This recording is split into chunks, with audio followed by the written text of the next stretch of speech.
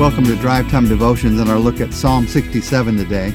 Psalm 67:1 says, "May God be gracious to us and bless us and make His face shine upon us."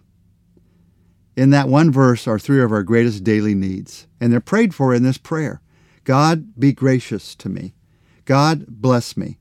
And God, make your face shine upon me. And that's what I want to dig into together in these next few moments today. Those three specific prayers. Beginning with, God, be gracious to me. The Hebrew word for gracious is ha'nan. The idea behind the word is that God bends down to meet our need. The graciousness of God. He doesn't have to do it. He chooses to do it. Now, when you and I think of grace, we of course think of the greatest grace that we're given, the grace of forgiveness, the grace that comes because Jesus gave His life for us on the cross. It's interesting as you study both the Old and New Testament, there are many kinds of graces that God shows us. In fact, at Saddleback years ago, we did a series on the ways that God expresses His grace. And in that series, we talked about God's saving grace, but we also talked about sustaining grace. Sometimes you need grace to get you through what you're going through. We talked about His healing grace, the grace to heal you from the hurts you've had in your past. In fact, that song, Rick Machow's song, Healing Grace, came from that message.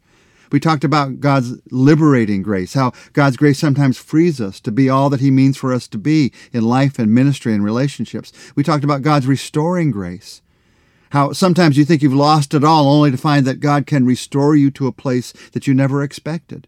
Maybe you need God's restoring grace right now. He wants to show you that. We talked about God's transforming grace.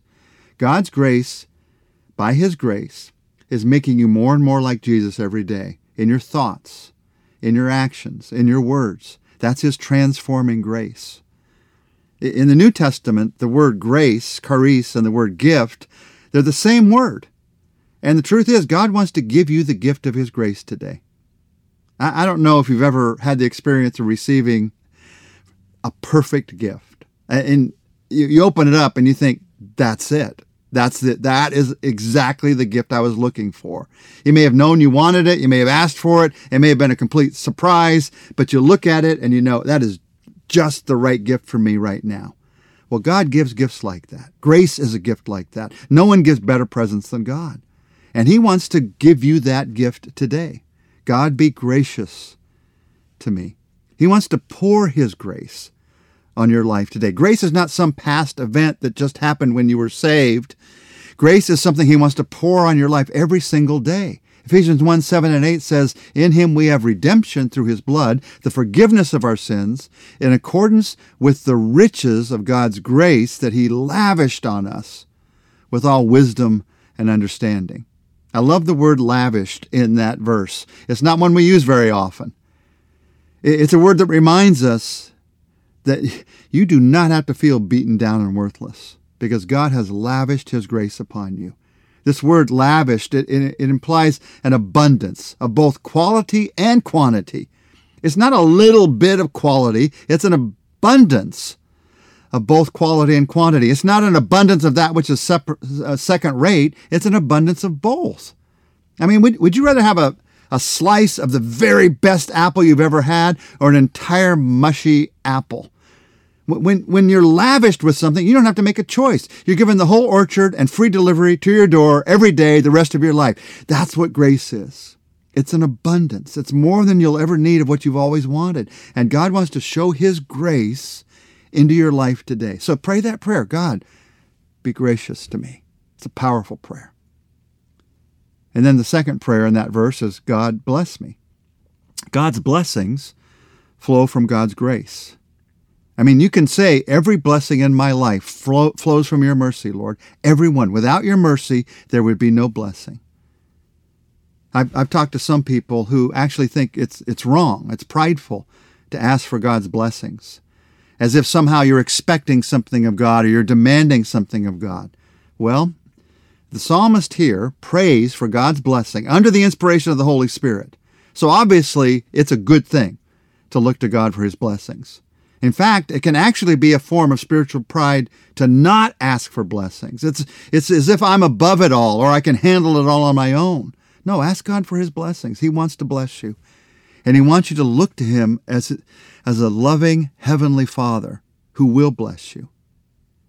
Now, the last part of this psalm reveals something very interesting. It reveals the truth that blessing flows from praise. Listen to verses 3 to 6. Those verses say, "May the peoples praise you, O Lord, O God. May all the people praise you.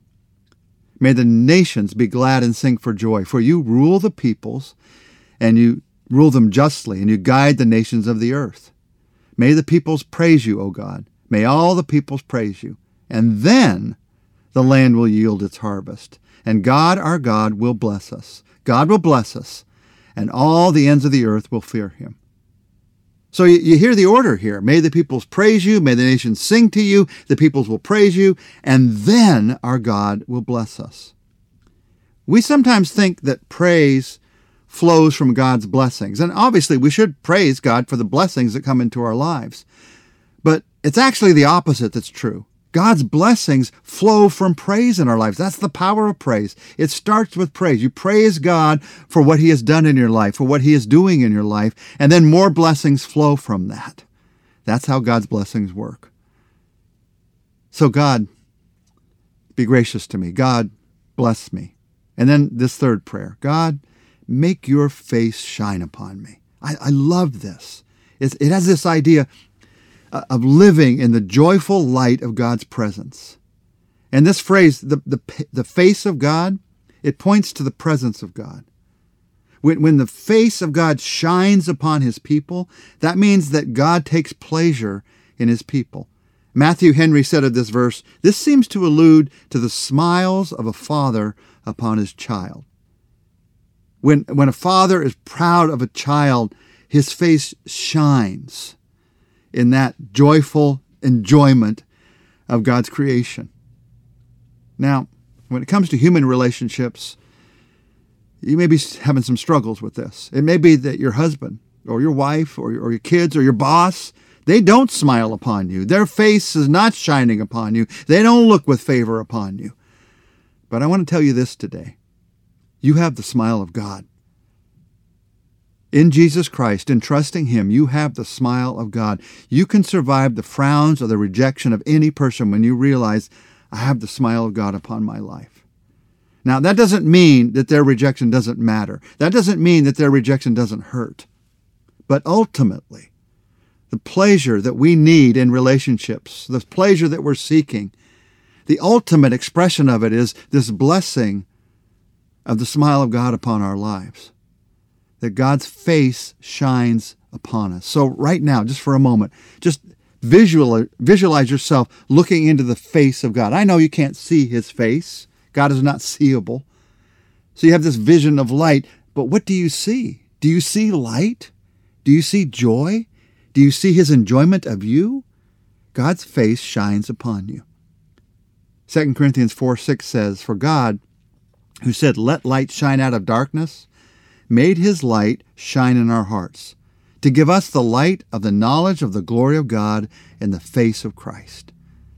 So you have this sense of the face of Jesus looking at you right now, shining on you right now. That's the answer to this prayer. God, be gracious to me. God, bless me. God, make your face shine upon me. One way to think about these three is by the grace of God, we've been given the blessing of God through the shining face of God. Now, one more thing in this psalm. Verse 2 shows us why we pray for these needs to be met in our lives. Verse 2 says, that your ways may be known on the earth, your salvation among the nations. God's face shining upon you, it's not just for you. It's for God, for his enjoyment of you, but it's also for all the people around you that they would know him. God's grace and blessings, they are not just for us. They're that all people would know him. God showed his grace so that those around you could see and experience his grace. He's giving you his blessings so that others can see that he is a God who blesses his children. Now, this psalm is a prayer. So I want to end by praying the truths of this psalm together. Would you pray with me? And we just pray, Father, would you be gracious to me this day? Would you bless me this day? Would you make your face shine upon me this day. I ask this not just for myself, but for you, so that your ways would be known, so that your salvation would be made known, not just amongst those who are closest to me, but spreading out to all the nations. Father, it's my prayer that all the peoples would praise you, that even the nations would praise you, that they'd sing for joy because you're a good God. You're a God who rules with holiness and justice. You're a God who guides us, who's willing to guide all the people, all the nations of the earth. I praise you for who you are. In Jesus' name, amen. Tomorrow we're going to look together at Psalm 68 and remind ourselves that our God is a God who bears our burden.